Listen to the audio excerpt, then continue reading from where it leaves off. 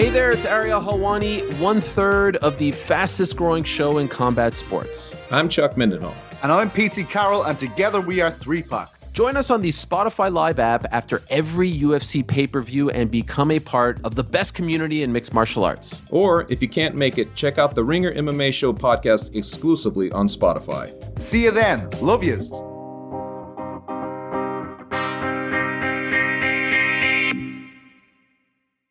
This episode is brought to you by eBay Motors. With over 122 million parts, from superchargers and brakes to exhaust kits and beyond, eBay Motors levels your baby up to its peak performance. And with eBay Guaranteed Fit, your part is guaranteed to fit your ride every time, or your money back. With all the parts you need at the prices you want, it's easy to bring home huge wins. Keep your ride or die alive at ebaymotors.com. Eligible items only. Exclusions apply.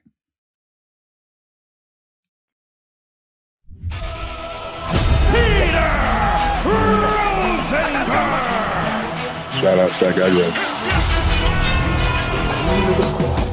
The Majesty. Oh my goodness. It's professional wrestling. 1,000% confirmed.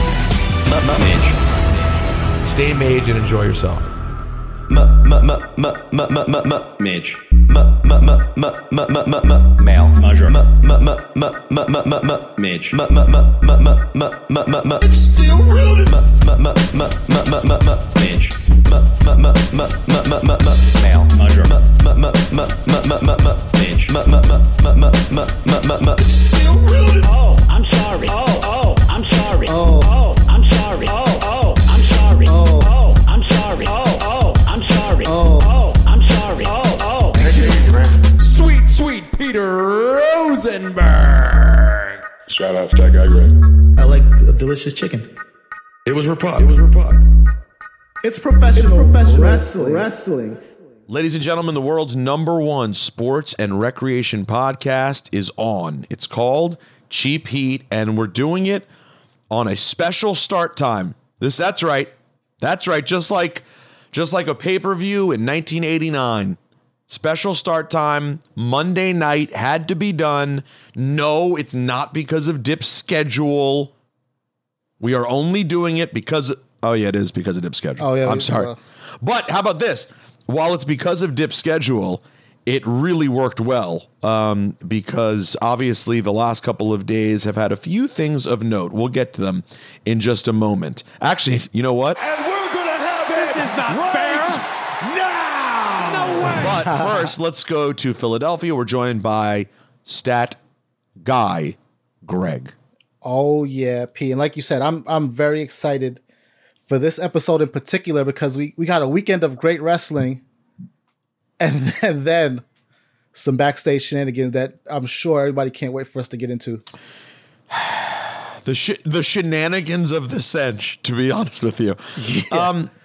Let's go to Los Angeles, where we are joined by the man, the schedule rearranger himself, 35 at 35 Dipperstein. Hello.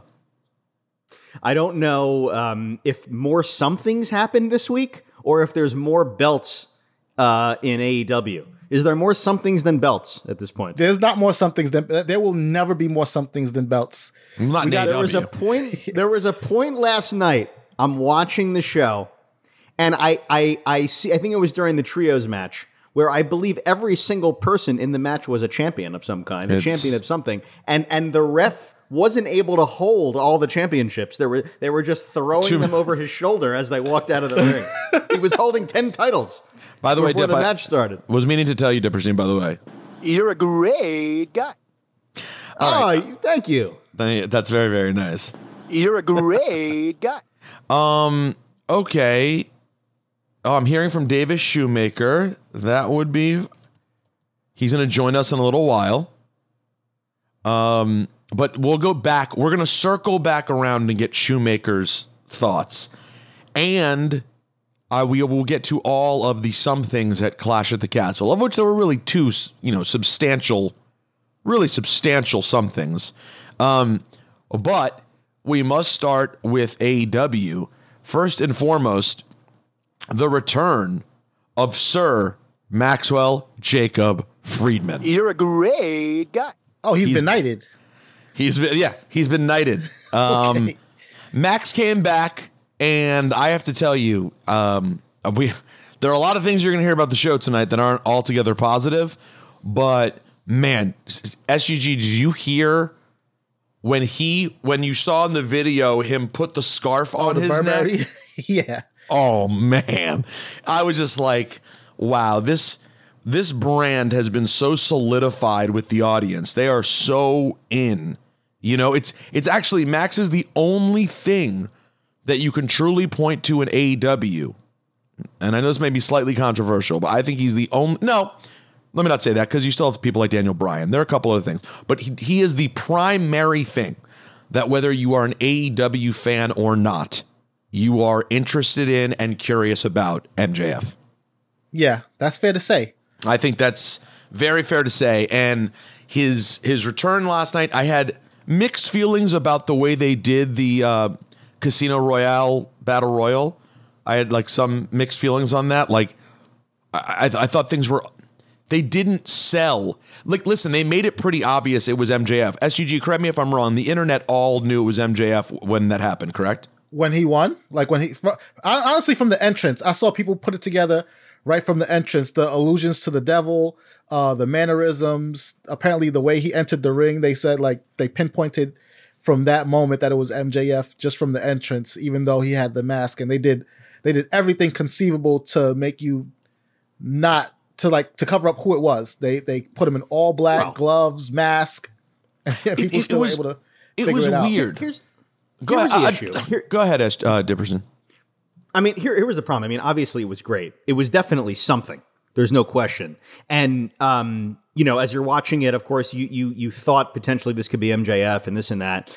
I sort of forgot that over the last few weeks, Stokely had been giving out chips and making people disappear off TV. I sort of like didn't remember that was going on. So when he came down to the ring, and then or even before he came down, the stable mates started. Stokely grabbed the chip, and then the other stable mates started taking off their masks, and Shivani and Excalibur didn't really sell the idea of all these random sort of people coming together and being in the ring. What is Ethan Page doing with Lee Moriarty? What are the Ass Boys doing with? They didn't sell it at all. Stokely. What they didn't sell it. They sort of just pulled back. You got Big Kaz out there. They're they didn't go. What's Lee Moriarty doing with Big Kaz? What the hell are the Ass Boys doing out there? They didn't sell it as if it was like a random like scary thing that was going on. They didn't sell it. Full stop. They full stop. They were just sort of like acting confused, and like I'm trying to think. I'm like, is Tony like is Shivani burying this right now? That's what I was sort of thinking to myself. Or is Tony Khan, who we'll get to plenty of Tony Khan today, out of control, which at times he certainly appears to be, and like working his commentary team where they don't know exactly what's going on? Because if they knew what was going on, they did not do a good job setting up what was going to happen later in the night. It was clunky. SGG, agree? Yeah, I fully agree. And you know what? Honestly, too, it's possible that you're on the money in that he just didn't tell them, and then their confusion is them figuring it out as we go. Because that commentary team, you have to think that if they were clued in, they would have done a better job of making it feel like something, which it was. And by the way, I'm one of those people who wouldn't. I'm one of those people who wouldn't recognize all the people in the ring. I literally Dip was going, who is that again? I mean, I could have used them to tell me who it was, and they didn't. Come on, you knew. Well, who were you confused by? Lee Moriarty and Ethan Page. I wouldn't recognize. I'd recognize Ethan Page. I wouldn't recognize Lee Moriarty if he walked up to me on the street with a sign around his neck that said Lee Moriarty. I know. Well, honestly. Like, and I'm not saying that I'm not an every single week viewer, but I watch all the pay-per-views. I'm around. I mean, listen, it doesn't matter. Think about how much they generally tell you in wrestling who everyone is. They reset the players all the time. That's exactly. It doesn't matter if you watch week to week. On a moment like that, you have to continue to set the table, and you have to assume that somebody watching is new, never seen it before, and that's the person that you say, this is who this is, and this is what's going on, and this is how monumental it is. I feel like I would have liked it more, by the way, if maybe Stokely'd come out in the Joker mask, won the Battle Royal, then revealed that it was him who won it. Then at the end of the night, handed it off to Max. I don't know, because it... But then you'd have to believe that Stokely could win the Battle Royal. Well, he'd have to steal it somehow, obviously. No, he could do it. But hold on, he could do it the same way he did it.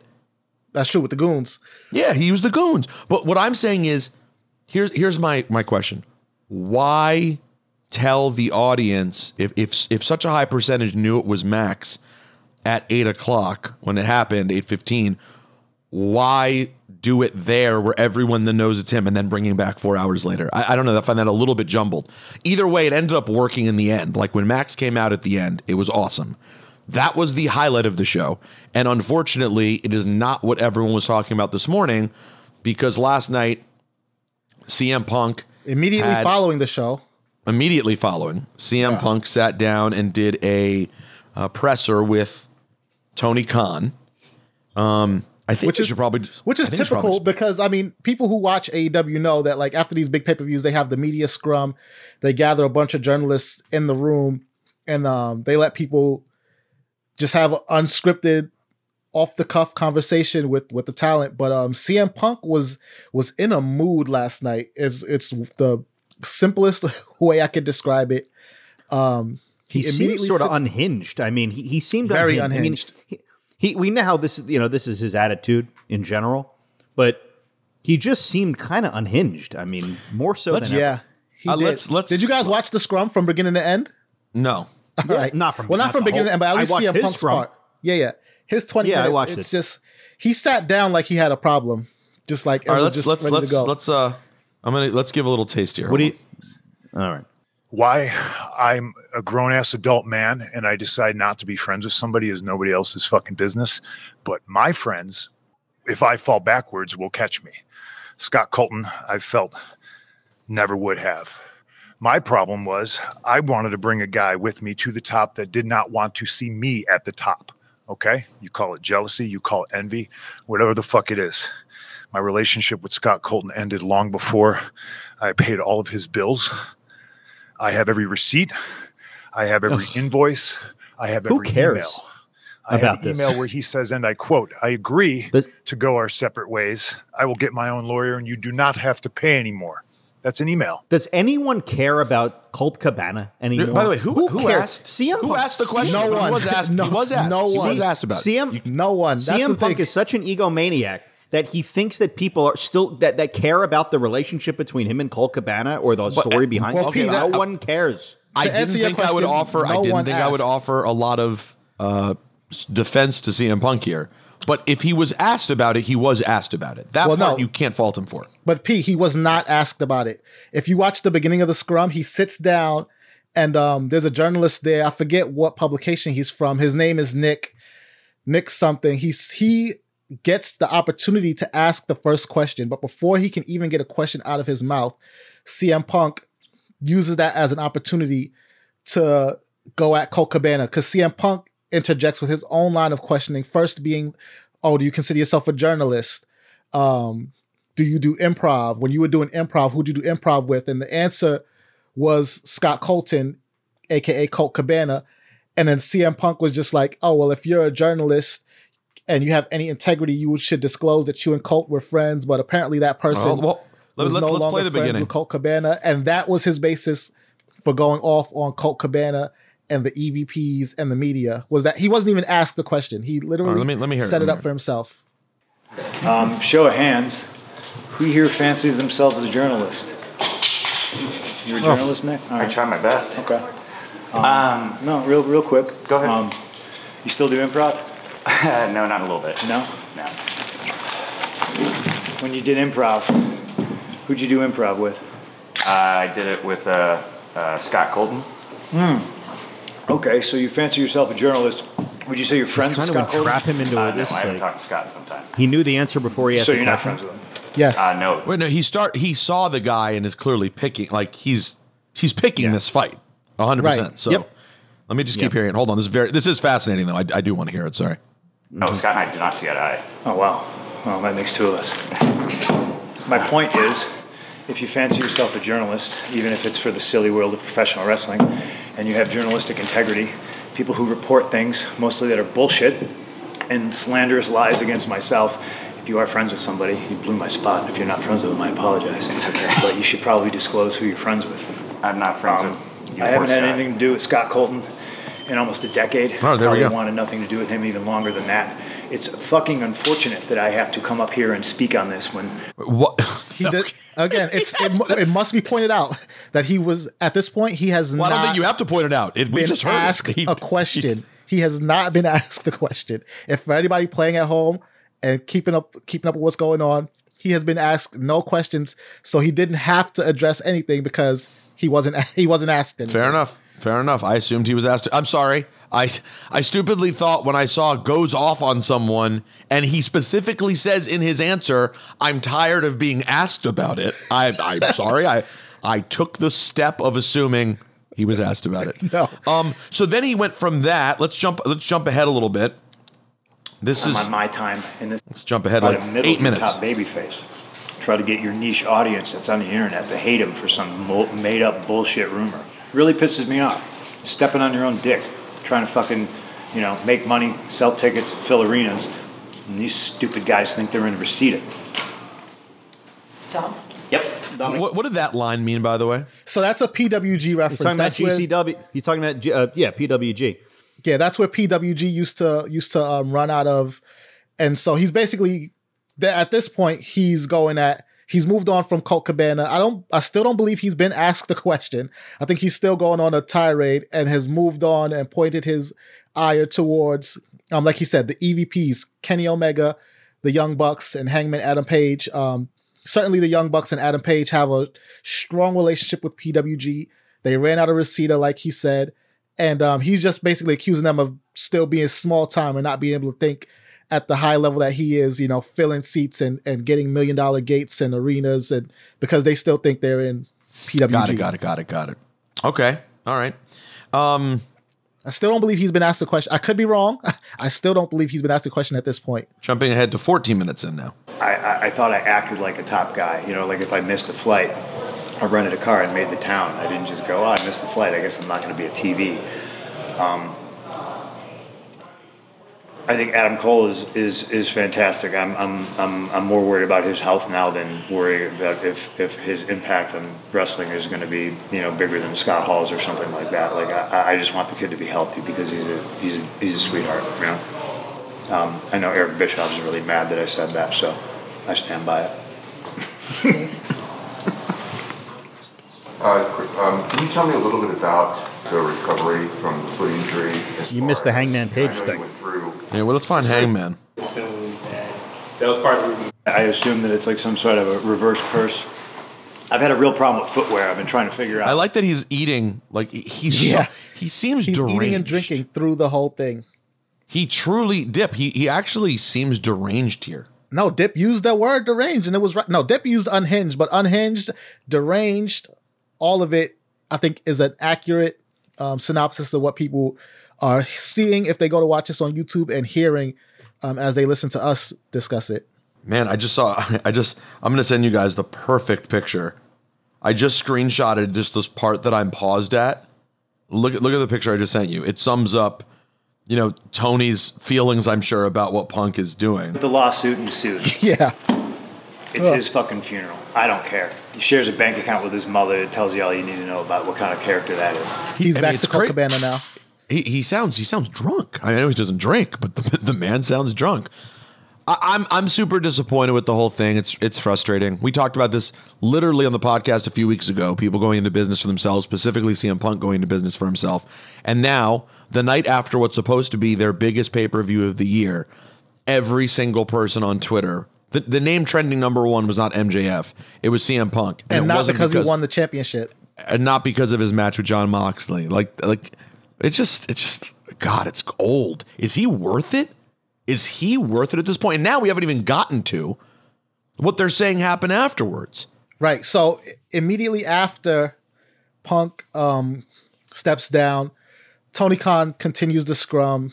If you listen to the clips you don't even know Tony Khan was there because Punk doesn't let him get a word in edgewise. But Swerve in Our Glory comes on, and someone else's video who was in the room, they have another angle of the shot. And while Tony Khan is talking to Swerve in Our Glory, you see security zoom by and head to the back. At this point, we don't know what's going on. The scrum continues. Chris Jericho comes out, does a whole question and answer spiel. Very professional, complete 180 from what you see from Punk. And then towards the end, because the mics, shout out to those mics that AEW is using, even though he tries to whisper this, it gets picked up clearly that he whispers to Tony Khan, talk to me after we're done. Some shit went down. And then the details come out about what went down. And security apparently sprinted to the back because there was a brawl going on between CM Punk, the Young Bucks, Kenny Omega, Ace Steel, and some other names. It could be people adding in spice. I heard Bryan Danielson was around for this. I heard Pat Buck might have gotten involved, backstage agent who recently left WWE to go to AEW. But yeah, it was described as a melee, all caused by CM Punk's comments during his tirade at the scrum. And isn't the rumor also that Punk started the physical confrontation as well? Yes, the rumor. Well, he started it clearly by making those comments. That's what put everybody on 100. They confronted him about it. In terms of the physical confrontation, the rumor is that Punk swung first, and that set off a chain of events that resulted in, someone being bit, a chair being thrown, someone being knocked out. But so, I would just like to say, I remember a time a couple of months ago when we were doing the Cheap Heat podcast, a wonderful sports and recreation podcast. Oh, yeah. And I was maligned by certain people online and still hear about it because I said that AEW was giving me WCW 2000 vibes. Oh, you should be. This feels worse than WCW 2000. How do those comments look now? Because we are now in, it might be 2001. It might be put the title on Scott Steiner time. That. And by the way, I'm not happy about that. This is so annoying. I cannot believe that it's gotten this crazy this fast, but it really feels like the inmates are running the asylum. And it's unfortunate because Punk is like, dude, listen, I always thought, I knew he was an egomaniac, all those certain things, sure, but everyone is. That's fine. I have to admit, I am truly shocked at how he's behaving. I'm truly, last night, that rant, even if you remove the fact that it shouldn't have been about him and it should have been about the return of MJF and setting up. Or even if he wanted to make it about him, it should have been about him, his championship win, and not these people hurt my feelings and they should be showing me the proper respect as a veteran and champion. But yeah, I mean, inmates running the asylum, honestly, P, is you putting it generously. Like, you watch that scrum, and the one thing that kept going through my mind, and not just through Punk's part of it, but like through most of the scrum, is that Tony Khan, man, he owns AEW, but he does not run AEW. He is in the passenger seat, and he is going for a ride that I don't know if he should still want to be on, because it's getting way out of hand at this point. Well, he Tony Khan, I mean, hold on. Well, two things. One, I think he's running the show entirely too much. Two, the person who I think he really just can't control was the guy sitting next to him last night. I think that much we know is clear. And three, Tony said things last night that are him doubling down on the crazy. Yeah. He's talking about how much money. I've got way more bleeping money than Jim Crockett. Which, why would you if say money was that, the secret dude? sauce, then things would be going way differently for AEW right now. Well, I don't understand what he's doing, dude. Hire people to do their jobs. Yeah. God. Did you notice? Respect the business that you wanted to be a part of.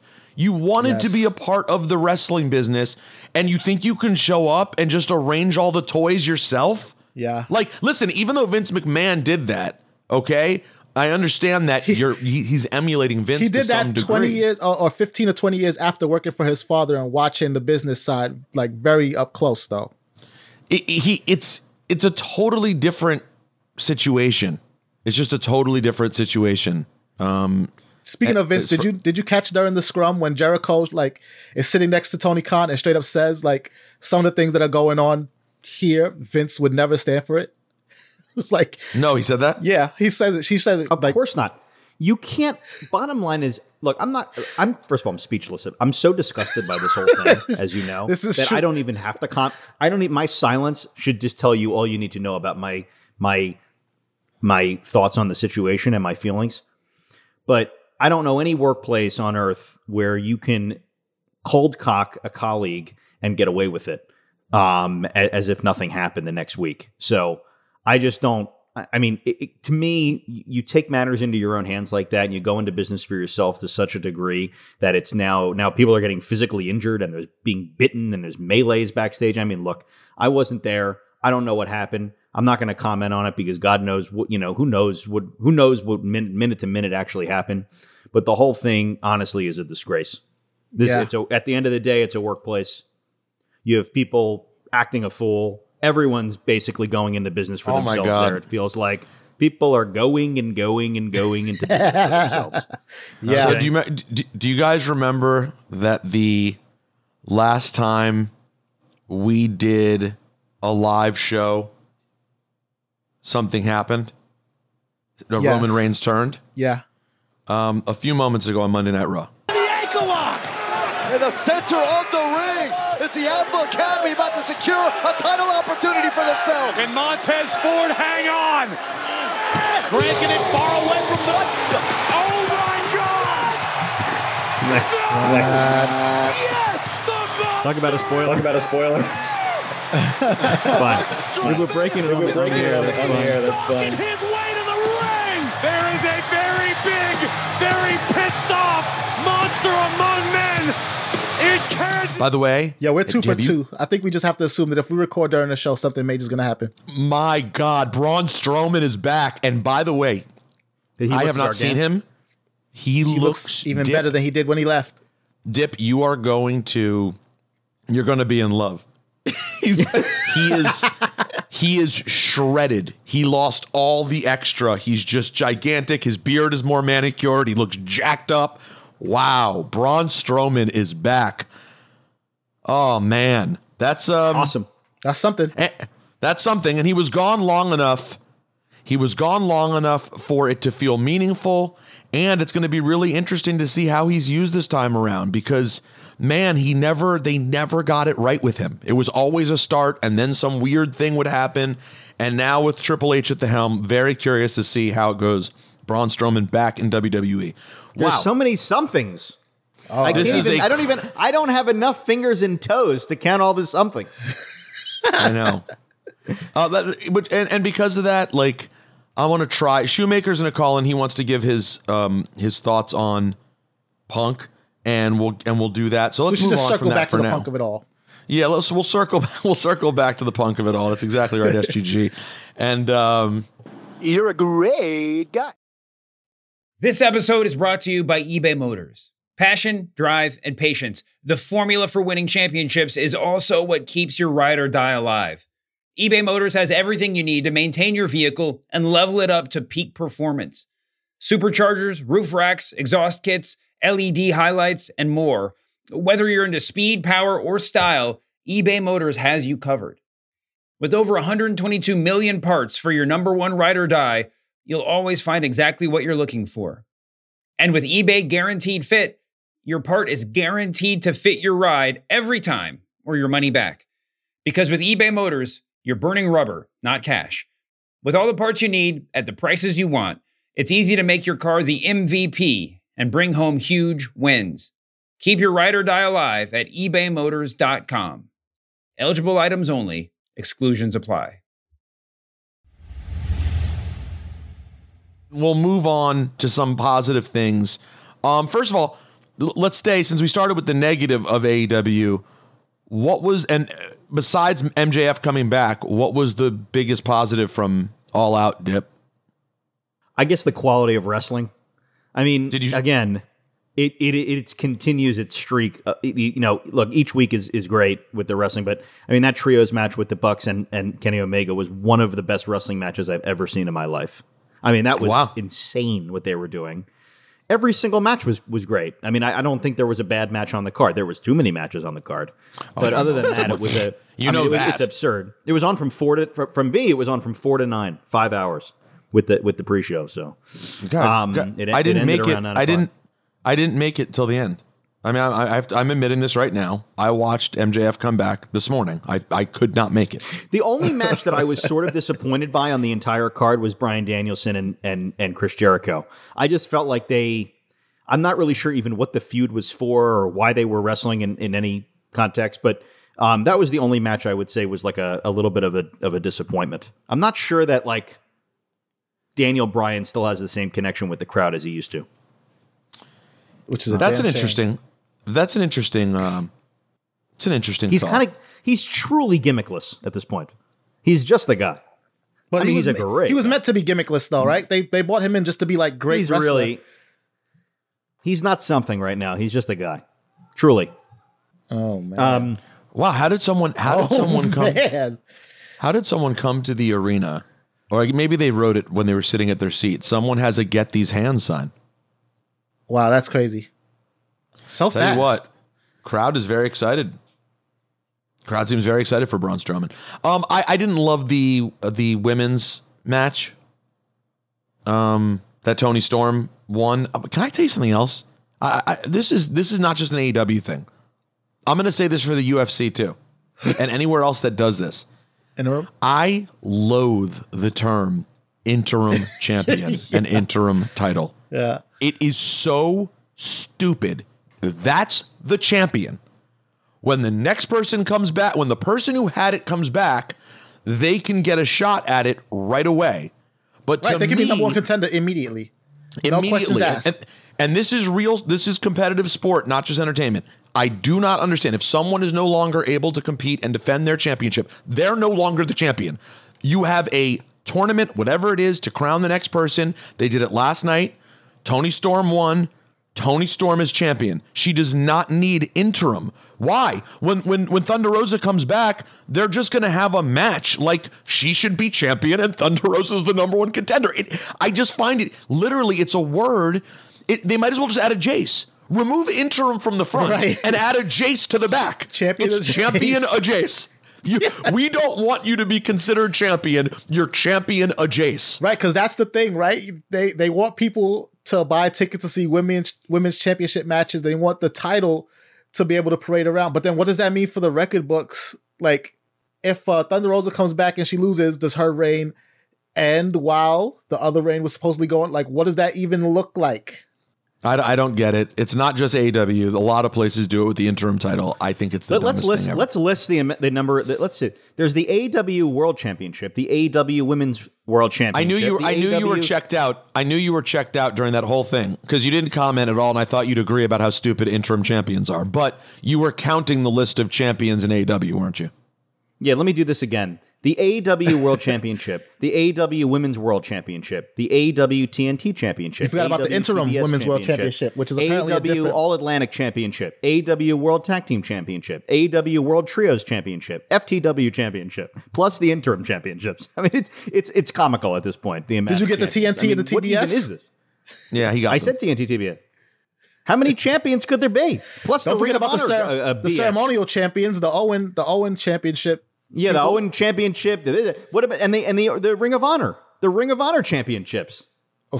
It's ridiculous. This one, by the way, and don't forget about the championships that people have that don't belong to AEW at all that they get to wear.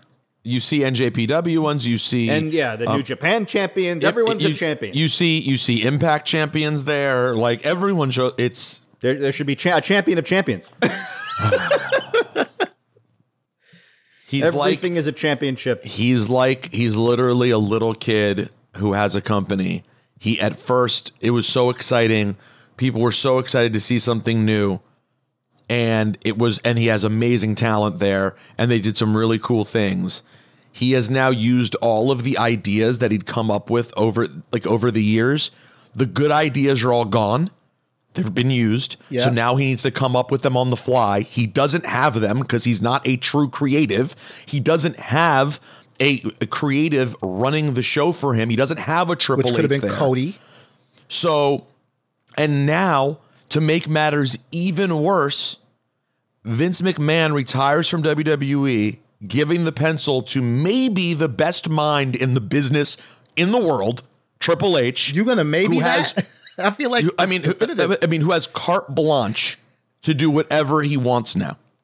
So this combination of things has fallen in a way that is not ideal for AEW, and I really hope they can get it together from a professional standpoint, because the fact is a lot of great people work there, and they shouldn't have to deal with situations like today where everyone's talking about a violent melee with people getting bitten backstage. Could you imagine a WWE that happens? I'm telling you guys right now, it is impossible to imagine. I'm telling you as someone who's there, it's impossible. It would never, in this era, it is the most professional atmosphere. It could not happen. And I'll say this too. At the scrum, Tony Khan made a comment about, being able to harness. I don't like the word scrum, by the way. Stop saying scrum. I don't that's like what the they word that's what they scrum. call it. I don't like it either. I know it's it's a gross word, the scrum. I have to identify it how they want it to be identified. All right, but he's a professional. Yeah. So at the scrum, Tony Khan made comments about trying to harness people's backstage issues into business, so to speak. But I think what he's forgetting about is, like, throughout history, when that has happened, that also meant that somebody had to go. And I don't think he's prepared to take that final step. Like, Brett and Shawn had their issues. They did some business with it, and then Brett had to go. WCW. Hogan was having his backstage issues. Jeff Jarrett laid down, and that was the last time you saw Hulk Hogan. Matt Hardy, right? They brought him back, but then they got him as far away from Edge as possible, and that was after they fired him. Like, somebody has to go in all of these scenarios, and I don't know if Tony Khan is prepared to take that step of getting rid of either CM Punk or his EVPs and Kenny Omega or whoever he has to do to clear house, but somebody has to go if you take that step of bringing in backstage issues onto the screen. I think that I'll just say this. I think Punk is in the most precarious situation because, as valuable as he is to them, it seems like he wants to get fired. Part of him seems like he wants to go home. And secondly, as much as he may be the biggest star they've ever brought in, yada, yada, yada, you're going up against all the guys in the, for lack of a better word, inner circle. You're going up against all of them. Yeah. So you think that you're more important just because you're more famous individually. CM Punk is a bigger star than Kenny Omega. He's a bigger star than the Young Bucks. All of these things, Hangman Page, all of these things are true. But he's not bigger than all of them collectively and what they are to the company. Like, they're the heart and soul. Say what you want about it. The Jacksons and Kenny Omega are heart and soul of the company. That's it's them and Cody. Yeah. They are the whole thing. And that's the thing too, right? Like, and Jericho. That's what gives CM Punk this idea that he is bigger than them, despite the fact that they are the heart and soul of the company, is because Cody already left for this same reason. The rumors were that, that there was issues with Punk that caused Cody to leave. And, like, he won one of those battles already, if those rumors are to be believed. So why wouldn't he continue to act that way? I don't know. You just would assume someone gets to a stage in their career where, like, they act like a savvy veteran. I mean, that tweet that someone put in our group chat earlier, like, if you wonder what was it? If Shawn Michaels had come back. Yeah, what if Shawn Michaels came back in 2002 and he was still an asshole? Answered by CM Punk's behavior.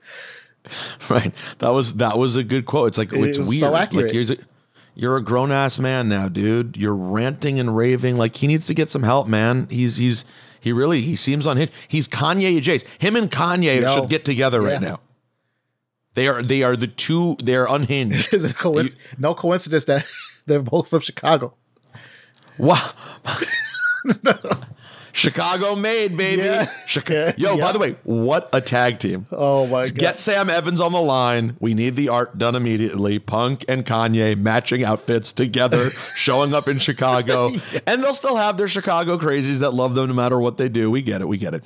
All right, so to Clash at the Castle, I thought the main event was awesome.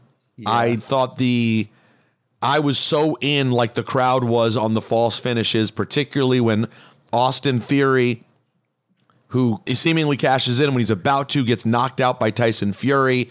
Then you immediately get the Drew cover after the Claymore. That spot, you thought, oh my God, Drew McIntyre just beat Roman Reigns. Yes.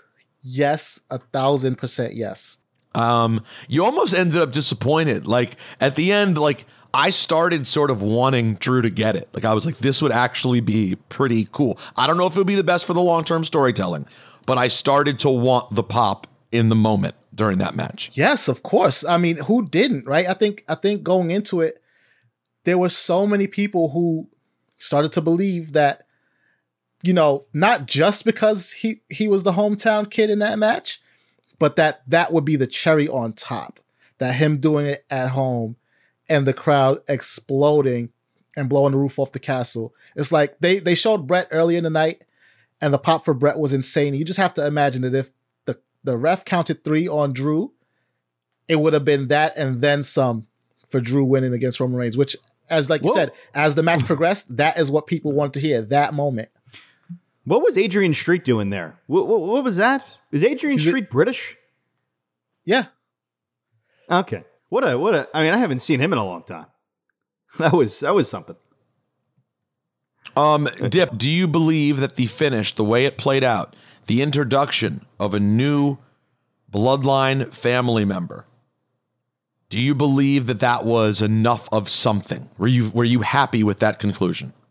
I'm shocked at how much of a something it was. I'm shocked they did it. It was such a something that I was elated. I was jumping up and down. I said many months. I was jumping up and down. I said many months ago that they need to call him up and make him a member of the bloodline. I said that many months ago, if you go back. Okay? So I think it was time to call him up. It was just such a logical situation. It was such a logical way to call him up to the main roster. I was totally thrilled by it, and it was absolutely unequivocally something. The only argument I heard from someone... Brian Mann. I was talking to Brian Mann, who enjoyed the show, but he was saying that he thought that there was still, he loved that Solo Sikoa came out. He didn't think it was enough to have Drew do the job 1, 2, 3 in Wales. He still thinks there should have been something else that happened to protect Drew, which I thought was, I hear you. It's a compelling thought because ultimately he showed up. It's amazing that he showed up from a story and something standpoint.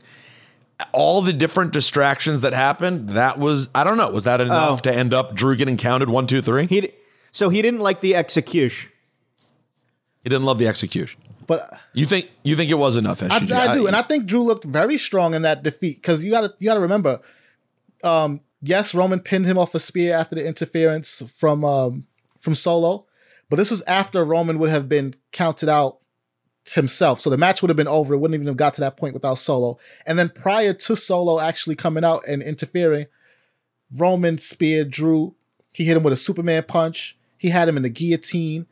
He did a lot. He did a lot. And Drew, not only did he not stay down, push came to shove, and Drew was the one who was gonna be able to walk out of there with the title, if not for Solo. So Drew looked very strong, if you ask me. I believed it. Dip, what were you... Dip, I like now that your camera shot, you were just completely out. It was like just your mouth was in the camera. I have to tell you guys, though, I popped almost as hard for Dominic Mysterio turning on Rey. Yeah. These are all things that we came up with on Cheap Heat, by the way. Oh, by the way, but hold on. And there's another part of it. We're a step closer to my best idea, perhaps. You guys saw that last week on SmackDown, JBL showed up. Yeah. Yeah. Did you see it, Dip? Dip, you saw? I haven't. His limo pulled up after Baron Corbin suffered another loss, and he says to him, "What happened to you?" Baron Corbin gets in the limo. So yeah, Dip, they do this backstage where you just see the limo with the longhorn Longhorn attached to it, and you see the door open, and you just hear him say to Baron Corbin, No, the door doesn't open. The window rolls down. Oh, the window rolls down. What happened? And it's JBL back. So, like, if he comes on to play a role, man, we could be one day we could still see. But right now, Dominic will be, as of tonight, I don't know if you guys saw earlier, Dominic fully came out with Judgment Day. Oh, I didn't see that. Oh yeah, he's so he's turned purple. Dominic has turned purple. He's certainly purple with Jace. His hair purple was with Jace. Was he wearing purple? Was his hair dyed purple? Was he wearing purple tights? Was he wearing purple lipstick? Purple eyeliner? Purple eyeshadow? What was it? It was all black. I think he was just wearing, I don't think there was purple, but he was wearing all black. You really took time. It's funny. All it takes is a look switch for you to notice something about someone physically that you didn't pay as much attention to before. Like Dominic has a serious mullet. Yeah, it's been happening slowly over the past couple of months. He does whatever's trendy. He wears whatever's trendy. Well, no, that's Eddie's haircut. Eddie had that haircut for a long time. Stop. Everyone knows that mullets are trendy right now with like maybe in LA. Gen X. I haven't seen a single mullet in Philly. Greg, mullets are trendy. Stop. They're back? I'm still cool. I'm 35, but I'm still cool. I know what's going on. The mullet is a thing, 1,000%. And he is trendy. Wow. He's on trend. Confirm. I'm the youngest person on this podcast. Yeah, you know that we have to take it at face value. Can I ask you a question? How long is the build to the emergence of Tyson Fury like being a thing in WWE? Like, and tough question here. Do you think people care? Like, the problem is when Tyson Fury first emerged as a thing potentially for WWE, the heavyweight division felt really exciting. And like, oh my God, there's Deontay Wilder, there's Anthony Joshua, there's this, there's that. There's the Masked But Man. now... But at this moment, that's all died down. I just wonder how much people care about Tyson Fury. I think in this moment, people don't care. But by the time the bell rings on whatever it is that he has to do, people we just got a taste of David Shoemaker just now, everybody. And there appears to be like old art in back of him, like old scripture that's framed. He's in witness protection. His desk. Well, Troy potted him up, and he didn't seem ready yet, so I hastily took him out because he was like adjusting himself. Let's see if Shoemaker. No, I took him out. I wouldn't have brought him in yet. I see him adjusting. He's looking at him. He's adjusting and adjusting. There's lights going on, off. He's moving. He's showing his chest. He's showing his face. It's like It's like FaceTiming with my grandmother. See, I do all of this before I hit to enter the studio. I take advantage of the backstage me time. All right, he looks set. Hold on, I'm watching him adjust one more time. This is very rare. Here he goes. He's ready. David Shoemaker, how are you? I'm doing great. Can I just jump in right now? Just to what you guys were talking about before. Look at this shot he has. Yeah. What is this? What is this? Going Is like on? this is like a witness protection shot. This is like a keep me anonymous. I'm on my phone. I don't know how to set this thing up. Okay, it's okay. Your voice sounds good. Your voice sounds good. Go ahead. Okay, I'm recording and recording. Punch Matt Jackson. What are your thoughts? There it is. Listen, I am basically coming out of witness protection. I watched the WWE show on Saturday and then basically just logged off. I looked at my phone late last night and this morning and was trying to figure out why I had like 500 text messages. Most of them were from you guys. This is the most bizarre thing ever. I had to jump on since I don't have a podcast till later in this week. What the hell is going on with CM Punk? That is the good question that we don't have an answer to. I always wanted to paint a room that color. What is that? Like a blue, call him like after the show. Turquoise? There's no let's talk about this. It's a dark blue. Yes, yeah. Very nice. Very studious of you. The I got somebody else you can send backstage. P, if Dip continues this paint line of questioning. This is what people really want to hear, Greg. Everyone knows what happened last night, okay? By the way, I think that's true. So Shoemaker, what to you stands out the most? Like, I find myself surprised that at this stage in life, Punk still sort of views things in this way and like thinks this is the best way to approach it. Like this real, like, I just shoot from the hip, man. I just like tell people what it is. Like, I'm surprised at his age that he still thinks this is the best way, because I think there's a chance he has deep sixed his career at AEW and potentially in such a way that was so bad that any sort of dreams about him ever showing back up to WWE now that Vince McMahon is gone could also be vanquished. Oh, I think I'm a little bit confused. When I said what's going on with CM Punk, my question was, why is everybody so mad at him? The guy's making a lot of sense out here. I mean, I think I'm 100% pro CM Punk and whatever's going on. I forgot that you said that this was going to be your approach. I think that there's a giant, I think that the vast majority of people are not siding with CM Punk. However, I think that there's probably enough people who are pro CM Punk that we need to carve out just a little bit of territory on the Ringer Wrestling Show and really cater to those folks. To just that, to both sides. We got to both sides. That's the trend in media. No, but listen, I totally agree with you, Peter. That's a thing that's been going through my head, and a thing that I don't know that there's a big niche for that, because I don't know how many people are really that interested in CM Punk's age and what he should have like learned in life up to this point. But I think that's totally right. I think the pro wrestling, I mean, this goes without saying maybe, but pro wrestling is a really weird space, right? Because all you have to do is like hit it big one time, and you're just sort of, you kind of become, you kind of get lost in the kayfabe, right? A little bit, or lost in your own stardom. I mean, people are comparing, I saw a lot of people online putting up pictures of Michael Jordan, talking about, oh, he was a terrible asshole too, and yet, they built the team around him, he won all these titles. Yeah, well, you know what? You could look at the stat sheet every year, and it was pretty clear that right. This guy's above and beyond everybody else. If CM Punk disappeared, if Michael Jordan left the Bulls, which he did, we saw what happened to them, right? Exactly. Correct. If CM Punk left AEW tomorrow, would that be a material effect on the ratings? Maybe, maybe not. If he came and went from WWE in the same span of time, would that materially affect their ratings? Probably not a ton. It's so true. It's just not an apples to apples comparison in any way with a pro athlete. You cannot compare it that way. And by the way, even if you were to try to do it, like based on how they look in the ring, we also have to be honest.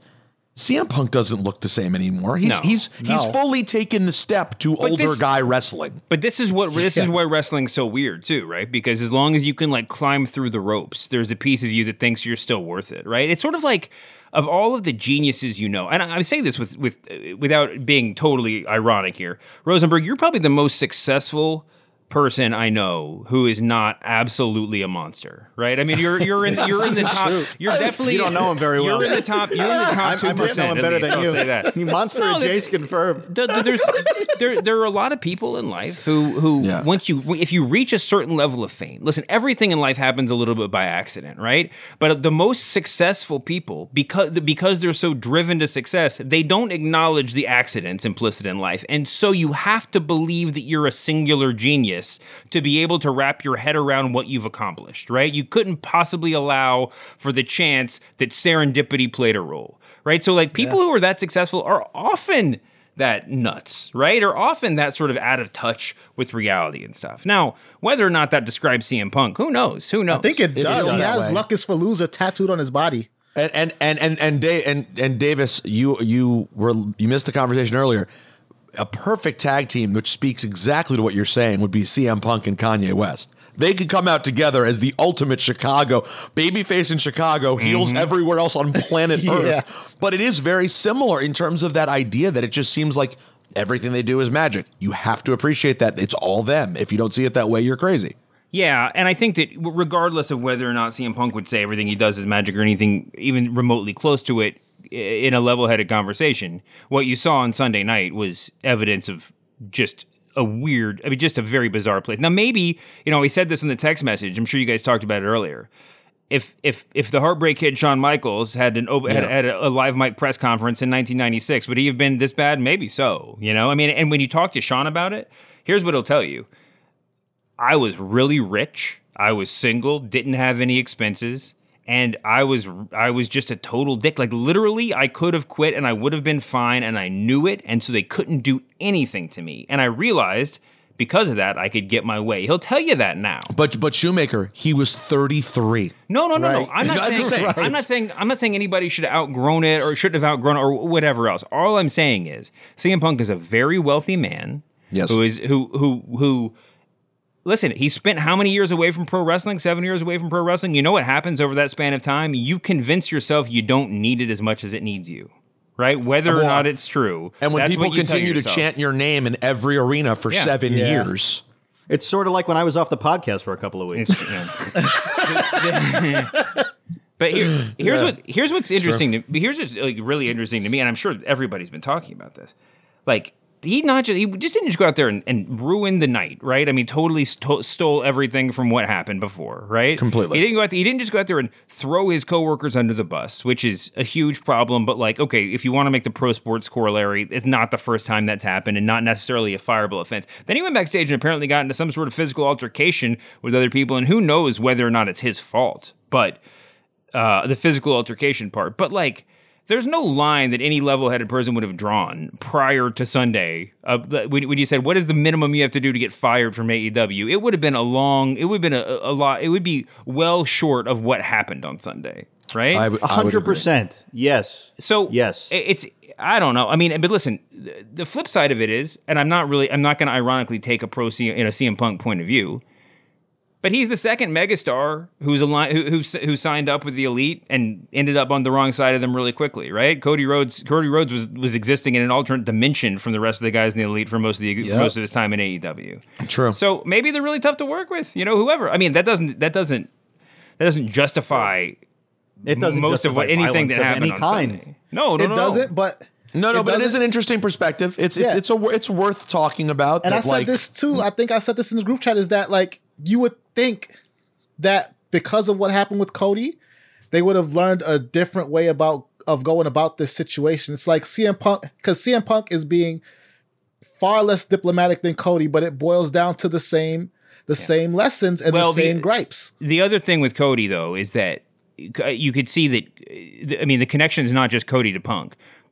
A lot of if you read between the lines, a lot of the problems that Cody had was that he didn't have Tony Khan's ear in the way that he thought he was going to have it going into the whole thing. And now potentially it's the other guys in the Elite in that position, right? They don't have his ear in the same way that CM Punk does, or like whatever else. So if there's some disagreement behind the scene, and we saw what the answer is, Tony Khan's in charge, and these people shouldn't have anyone's ear. They're employees. It's insane. Everyone has to have someone's ear in wrestling. I mean, it's crazy. I know this goes on at many different corporate America, a lot of different workplaces, but at the end of the day, it's like, why does everyone have to have someone's ear? It's so preposterous at this point. I mean, it's causing literal physical violence for people to have people's ear. Shoot, I was also surprised that surprised is the wrong word. Disappointed that TK thought it was the time to have him go into business for himself and start talking about like WWE trying to run on Labor Day. I'm the only person who runs on Labor Day. It was like, it's such a weird, I hear you, okay? But like, then he talks about Jim Crockett and being richer than Jim Crockett. It just seems like rather than be leadership who could realize, wow, the last 23 minutes was insane. I need to bring this thing down a notch. Let's talk about the pay-per-view. Dude, he then went out and created his own headlines. Well, thankfully for him, most of that stuff got lost in the post-Punk shuffle. I mean, I'm sure we talked about it, but like, dude, they held MJF off TV in a back closet somewhere with a hood over his head for how many months just to make Sunday night's moment seem big? Correct. 3.5 months. And now nobody's talking about it at all. Like that should be a more unforgivable sin in pro wrestling than punching your coworker.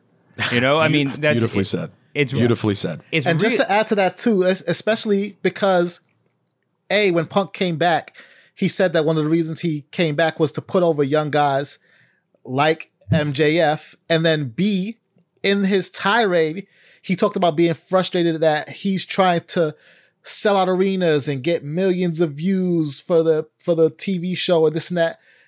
And you do that by getting people interested in what you have going on with MJF. Again, all roads lead to MJF if these are the goals that you want to accomplish, but he made it about himself and his feelings are being hurt and perceived disrespect that he's receiving. But guys, what about Dominic Mysterio's mullet? It's the mullet of the century. I do want to give props where props are due, though. I have been complaining more than anyone. Dip and I are always begging to see people turn on each other. It never happens anymore. The fact that, like, it just makes me love the Mysterios. I was worried Ray was going to be on some, like, no, I don't want to have a thing with my son. Not only did like, he took him out so badly. It was awesome. What a great. Now we just need it to happen between Montez and Angelo, and everyone will be happy.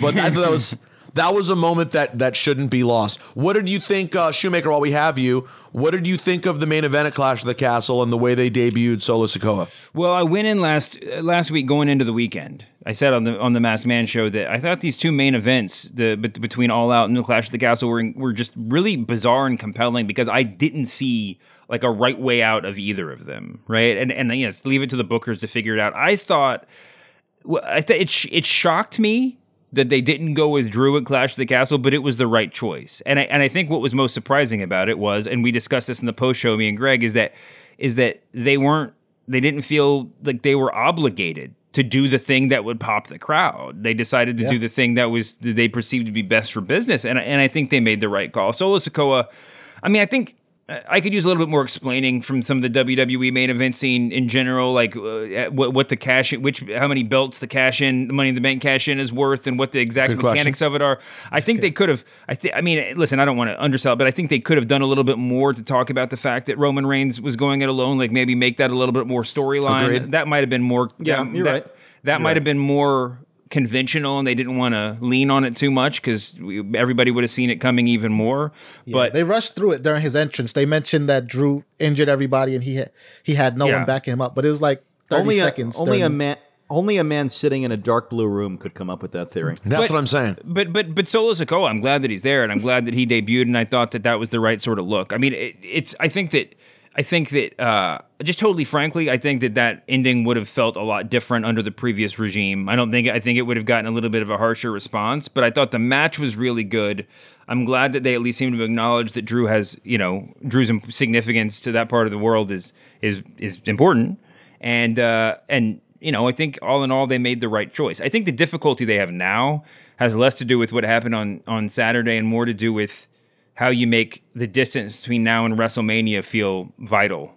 Like is it really just going to be a Roman Reigns, death march all the way to fight Cody or Dwayne Johnson in Los Angeles? Well, yes. Well, then, yes. What are we going to do? What are we going to do from now till then? I mean, I know the Bloodline. Well, wait, Survivor Series match will be fun, wait, Shoemaker, you just got home. I forgot. Have you seen anything tonight? No, I haven't even turned on the TV. Well, there's something going on. Spoiler alert.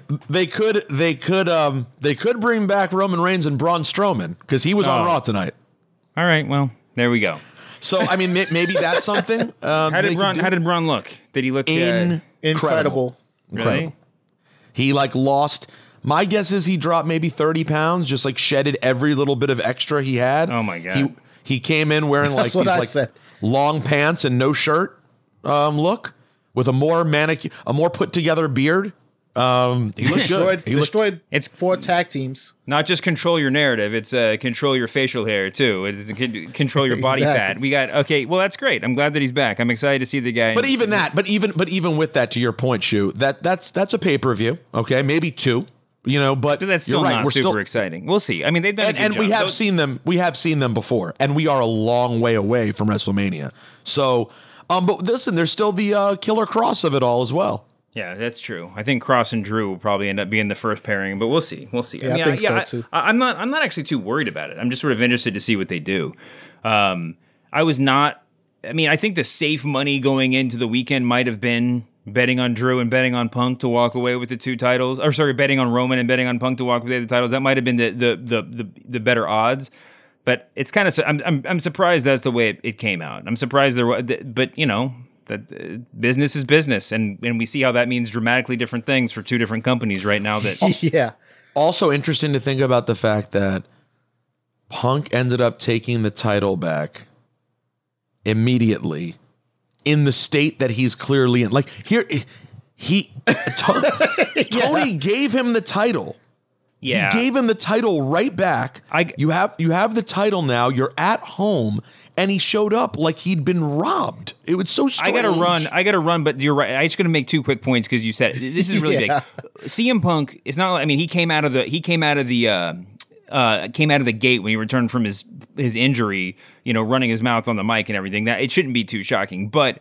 There's a lot of confidence that comes with having a microphone in front of your face and this title belt around your waist, right? I mean, it's a different level of job security when you've just been put over like that, right? So you're right. It was an interesting choice, and I think that just in general, like I don't want to over psychoanalyze, but allow me to over psychoanalyze. Please do. CM Punk was complaining a lot about what people were saying about him online and presumptions they were making or whatever, and I'm sure he was actually mad about that stuff.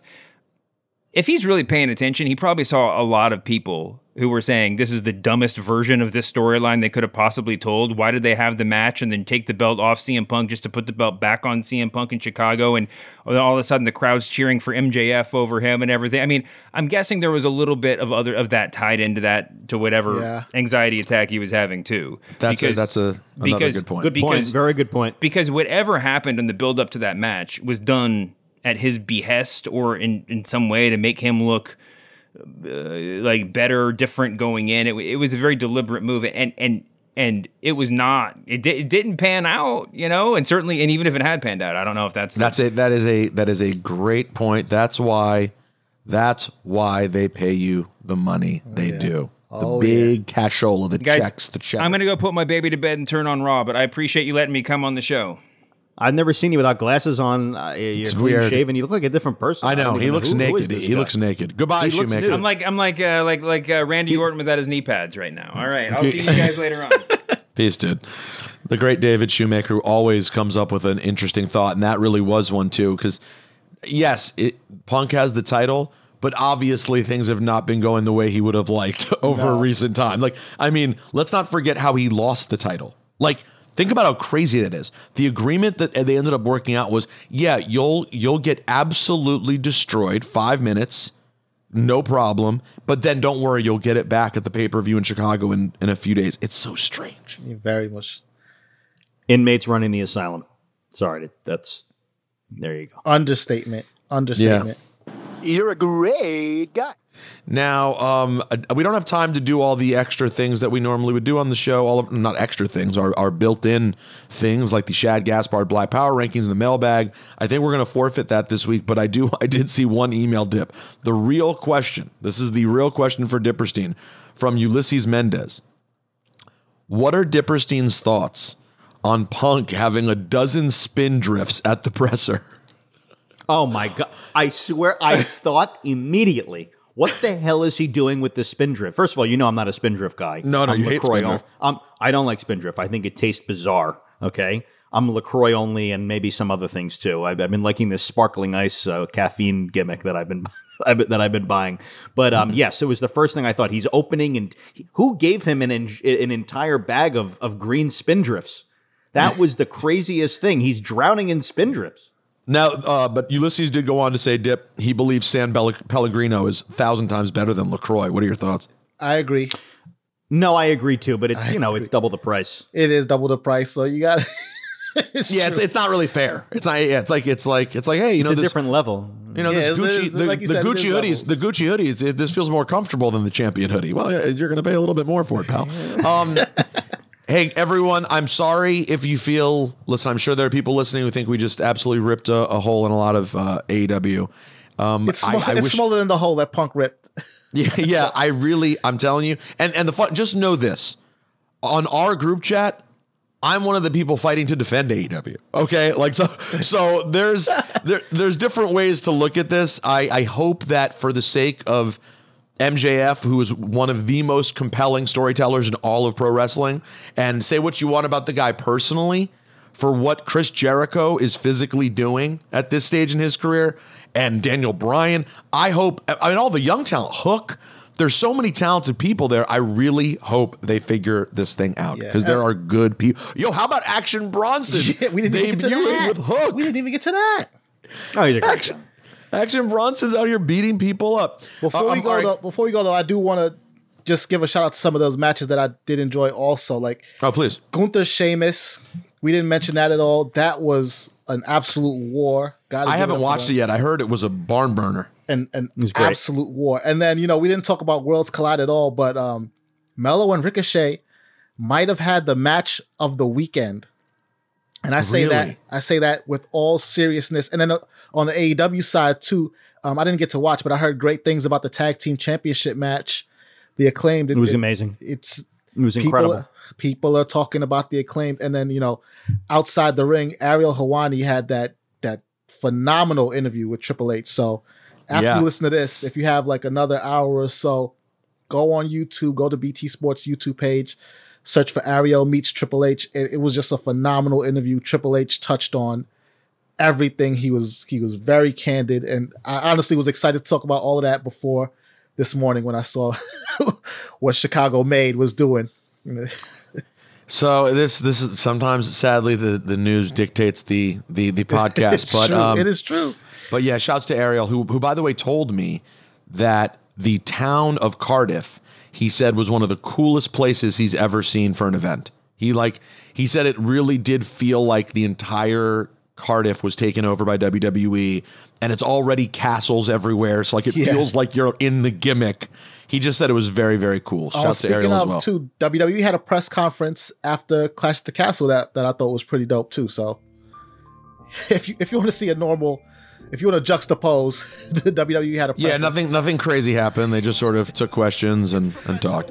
If this were Los Angeles, they would have knocked down the castles and built the condos already. And thank God there's still castles somewhere. It's true. If it was New York too, same thing. No castles, just a plaque where the castle was. Everyone, we hope you have a wonderful week. Stay mage, guys, and enjoy yourselves. Take it easy, man. At this time, I would like to introduce... Shout out to that guy, Red. Bret Hart is the greatest professional wrestler in the history of the art form. Midge.